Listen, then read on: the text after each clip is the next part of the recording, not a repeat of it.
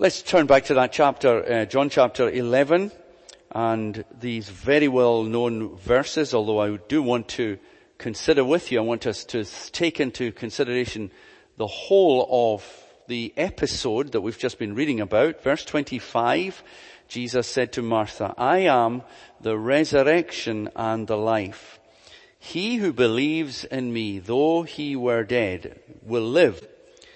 And whoever lives and believes in me will never die. Do you believe this?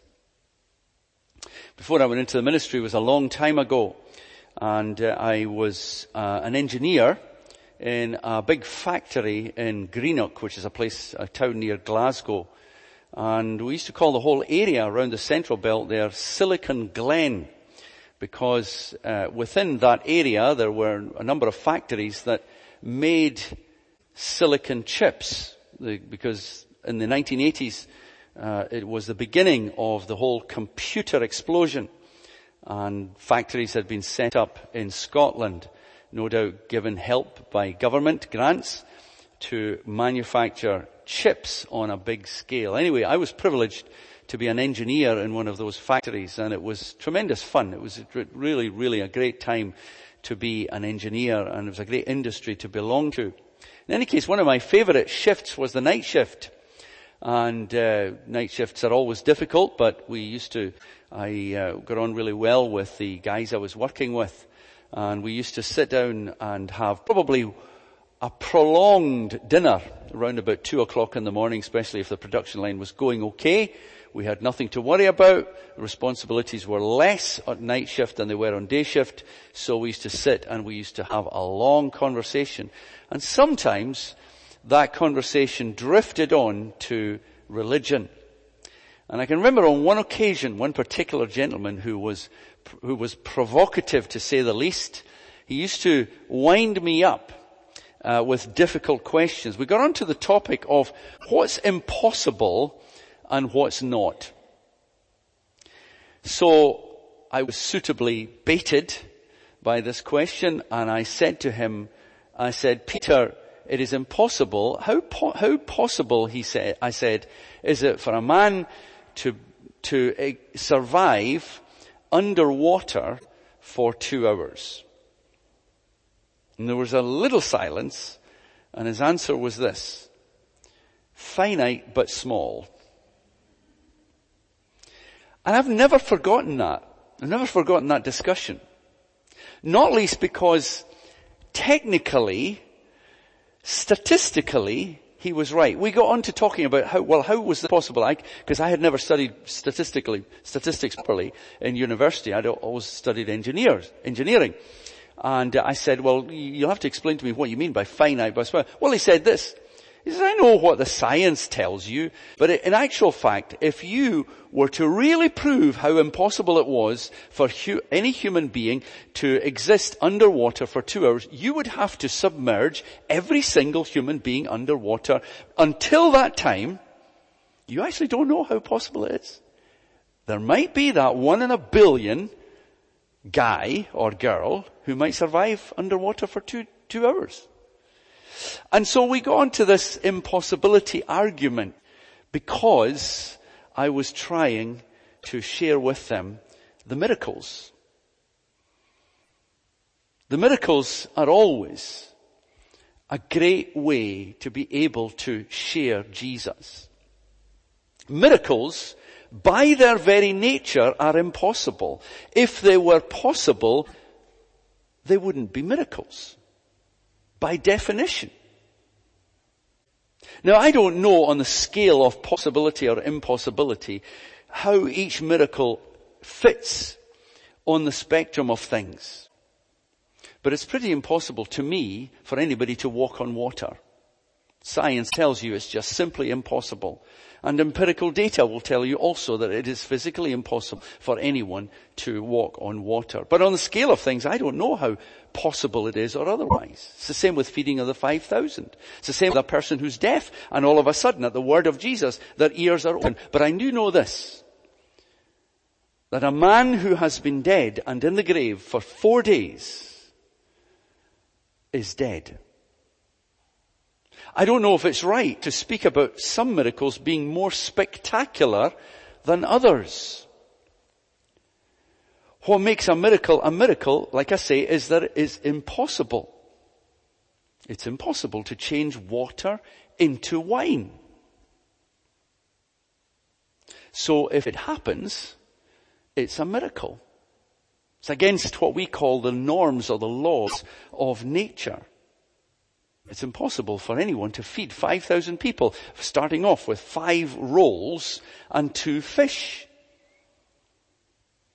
But raising the dead, to me, is a category by itself. There's something particularly impossible about that. Death, after all, is the final enemy.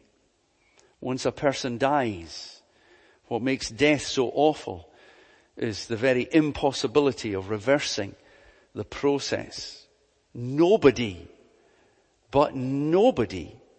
can do that. No power on earth, no intelligence. You simply cannot stop. You can try and stop a person dying by trying to give medication or surgery or whatever help that person can get. Sometimes, in some circumstances. But once that person has died, there is nothing anyone can do, however rich or powerful or influential. Death is final. And it's also so personal. We all know someone who has died. We further know that none of us can escape death. We're all going to die at some point in time. So what makes this episode so breathtaking? Here is a man who really died, this man Lazarus, and yet he comes alive again. Now stop for a moment and just let's reflect on that one fact, because I think those of us who perhaps have grown up with the Bible, we tend to lose sight of the majesty and the wonder and how breathtaking something like this is.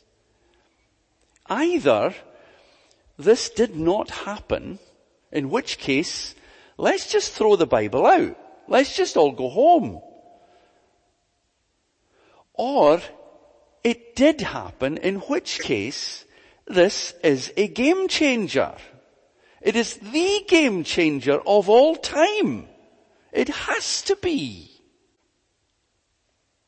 If I was to discover that this didn't happen, or that Jesus didn't rise from the dead, if I was to discover that this is only in the Bible in order to give us some kind of encouragement, that's what people say, isn't it? Well, you don't want to believe it actually really happened. But the value of an episode like this or a chapter like this is that it gives people encouragement to look to new seasons and new life and new hopes and new dreams. And you've heard it. It's a load of baloney, isn't it? It really is when people start talking like that. And really what they're trying to say is, I'm trying to find a way of talking about the Bible without actually believing it. But if you don't believe the Bible, if you don't believe that this actually happened, I say let's just throw it out. It's not just me that says it. No less than the Apostle Paul. He says exactly the same thing. Read 1 Corinthians chapter 15. And if you think I'm being blunt, then read him. He says, if Jesus didn't rise from the dead, then let's eat and drink and be merry, for tomorrow we die. Our preaching is in vain. We've wasted our time because there's nothing in the gospel. There's no truth in it whatsoever if it's not true. Same is true for this story. If this is not about a real man who really died on a particular day at a particular time and he came to life again, then there's no value whatsoever in it. None whatsoever. It just, you can consign it to the realms of fairy tale and myth. But can I tell you this? If it did happen, do you know what this means? Do you know what this means? If this really truly happened, it means that the most important religious question of all time is answered. What's the most important religious question of all time? Well, I'll tell you what, my most important religious question. If I wasn't a Christian, I reckon I would be asking just one question. And the question would be this: who, if anyone, has the key to life and death? Because to me, that's what's going to make the difference. Who, if anyone, has the key to life and death? I don't care how fancy your temple is. I don't care how devout your priests are. I don't care what religious rituals and festivals and feasts that you go through. I don't really want to join in any of these things because you haven't answered my question. Because when it comes to religion, I want to know one thing. And the one thing is this: who has the key to life and death? And the reason I'm asking that is because we're all going to die. Because if there is someone out there that has the key to life and death, that's what I want. That's what's going to make the difference. That's who I'm going to believe. Because of how impossible death is, or life after death is, or rather life from the grave is. It is utterly impossible. Humankind, in all its wisdom and all its learning and advancement, cannot and will not reverse the process of death. Nobody has that key. Except one person. That's why I'm a Christian. It's not because I was brought up in a Christian home. It's not because I somehow am more comforted by aspects of the Christian religion or know more Christians than anyone else. It is because this one factor it separates Jesus from every other religious leader in the world. He has the key to life and death. Now, to me, that is a life-changing moment. When you discover that is a life-changing. Let me tell you why. Because if he can do it for one person, it means that he possesses the power to do it for others. It means that he is the only person that ever walked the face of the earth that was able to reverse this impossible process. And he was able to bring a man back from the dead. Can you imagine if some clever doctor, scientist somewhere ever discovered that? Can you imagine if someone somewhere in some university discovered some kind of injection in which you could inject a person into a person who had died and bring them back to life?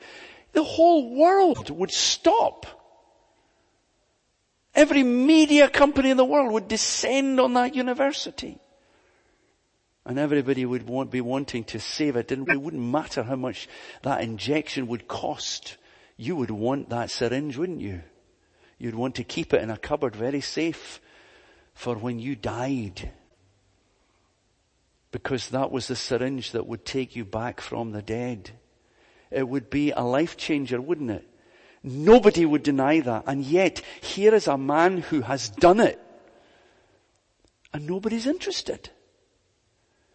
And that to me is the most shocking fact of all. That Jesus has proved his power, his uniqueness over life and death. And yet, if you go and ask Joe Average in the street, if you can share that with them, they'll look at you as if you had come off a different planet.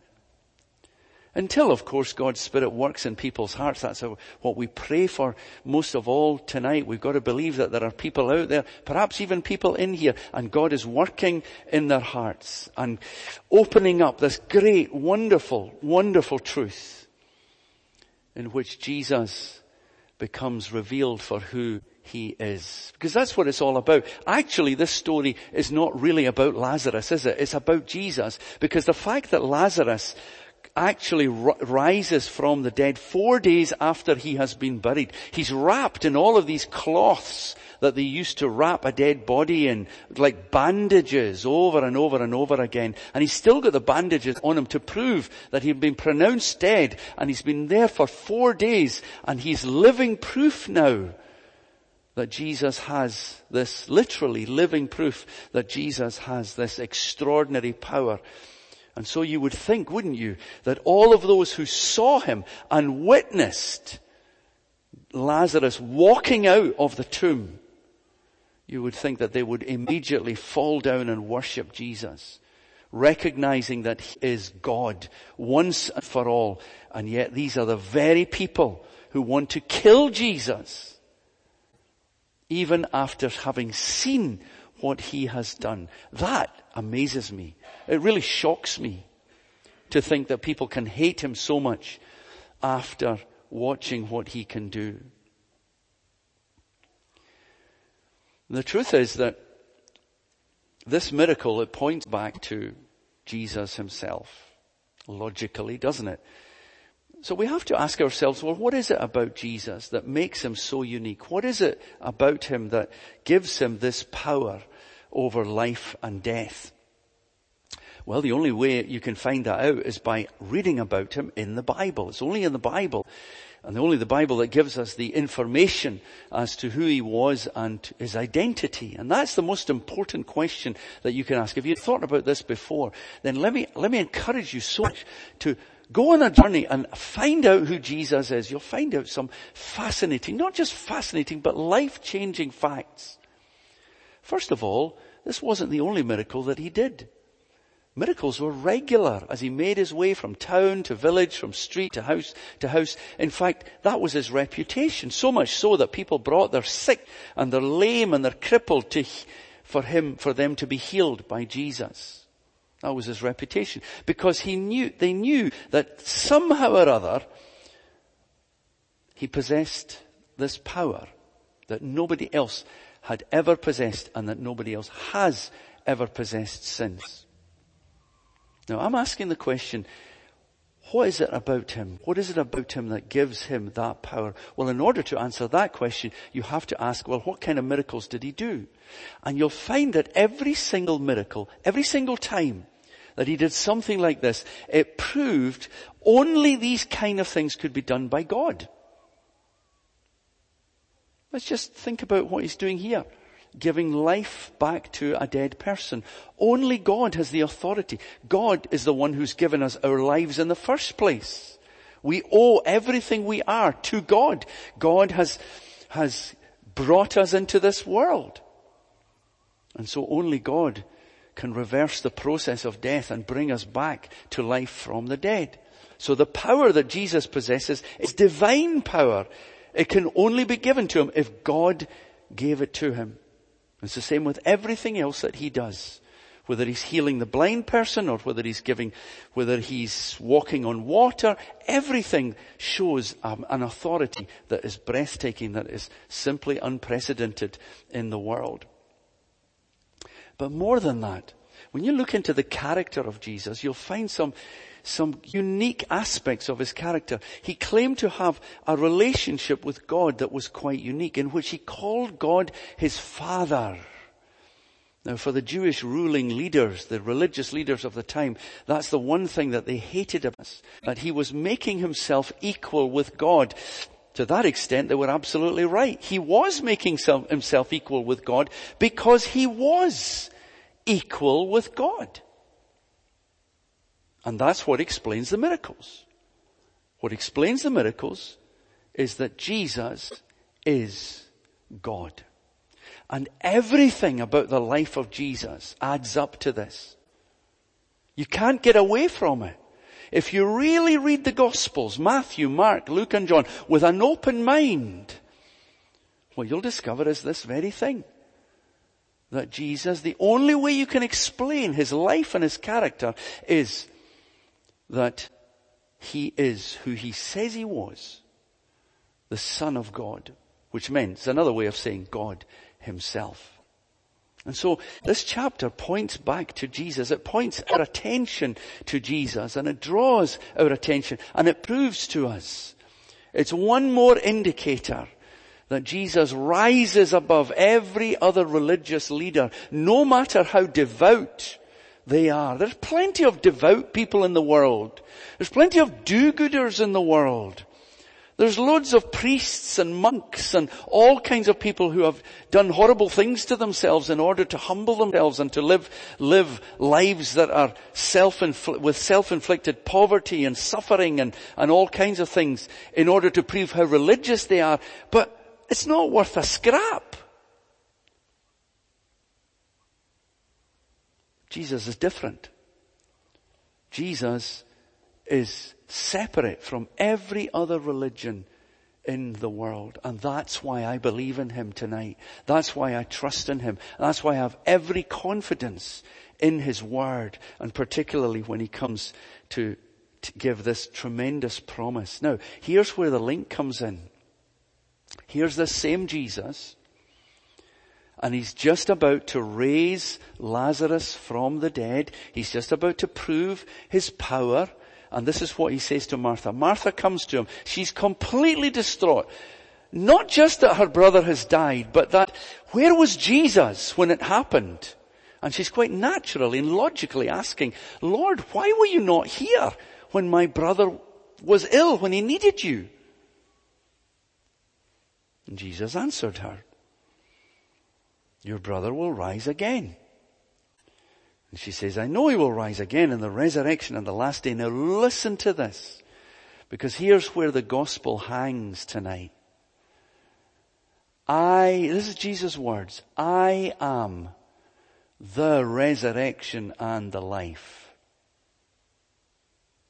He who believes in me will live, even though he dies.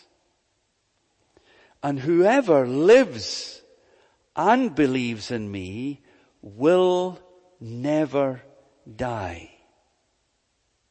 Now, here's if you like, if I can use this theological, here's the theology behind what Jesus is about to do. Jesus is about to simply say, Lazarus, come out of the grave. And he's going to do it. Lazarus is going to he's going to miraculously hear the voice of Jesus, and he's going to walk out. That's the proof of it. But here's the theology, here's the basis of it. Here's what Jesus has to say to us tonight about resurrection, about life from the dead. He's saying, I am the resurrection and the life. Do you see what he's doing? He's actually identifying himself with what he is about to do to Lazarus. He's saying this is not just about the power that I have in raising someone from the dead. This is about me coming into the world in order to rise myself from the dead. Do you know what that means? If Jesus himself is going to rise himself from the dead, that means he has to die. That means he's going to die. And he did die. We thought about that this morning during communion. We were thinking together about how the religious leaders of the day, they hated him and they plotted against him and they arrested him and they handed him over to Pilate and to the authorities and they condemned him to crucifixion. But we also discovered this morning afresh how on the cross Jesus took our guilt as our sacrifice, so that because Jesus died for us, our sin could be set free. Now, how did he finally bring that to fruition? By rising from the dead 3 days after Jesus died on the cross. The grave was empty. The tomb was empty. The angels said to the women and the disciples, he is not here. Come and see the place where he lay. He is risen. And that's why the Christian message is the most glorious message you'll ever find anywhere in the world. Because it really happened. Jesus rose from the dead. And that's why we can say with 100% authority this evening that this promise is the truth. I am the resurrection and the life. He who believes in, let's look just for a few moments because with this I close. He who believes in me will live even though he dies. What's he talking about?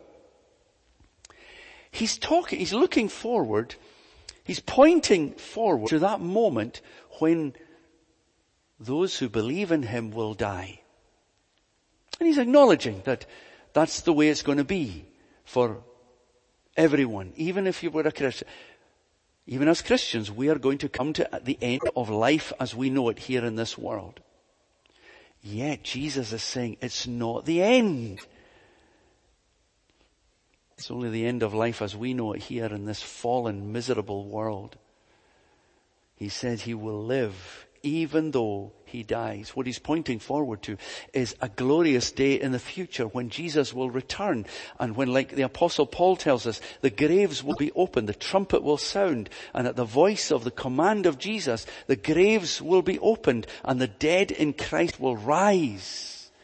They will be reunited in glorious bodies with their souls and go forever to be with the Lord. Even people who have been dead for thousands of years. I don't know how God's going to do it. You might say, well, hold on a minute. We're talking about people who have been dead for 2,000-3,000 years. There's nothing left of them. You're talking people who have been buried at sea. They're gone. They've disappeared. How's God going to do that? I don't know how he's going to do it. But the same God that can bring a universe out of nothing can bring about my resurrection. If he can say light, if he can say let there be planets and stars, the sun and the moon and the galaxies. I don't know how he did it, but he did it. And that's important because God willed it to happen and he'll will resurrection to happen one day. How do I know? Because he said it. You know the surest thing I have in this world tonight? It's the word of God. The promise of God. I don't need to know how he's going to do it. All I need to know is that he always keeps his promise and he will do it. And if I've been in the grave for 1,000 years before Jesus comes, I know that in that 1,000 years, my resurrected body will rise again. My perfected, glorified body will rise again. Reunited with my soul and will go forever to be with the Lord. But that's not all that he says. Read on, because there's a twofold promise in this verse. He who believes in me will live even though he dies. That's what we've just spoken about. And whoever lives and believes in me will never die. Do you know what that means?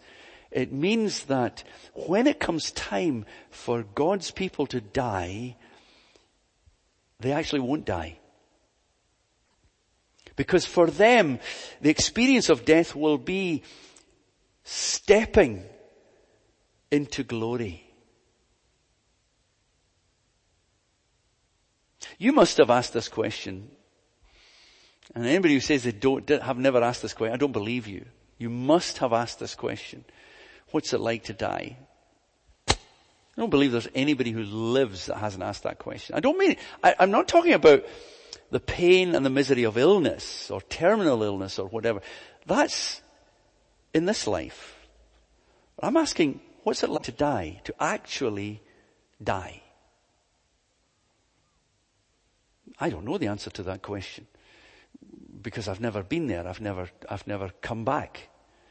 But I do know this, that for a person who follows Jesus by faith, death is a doorway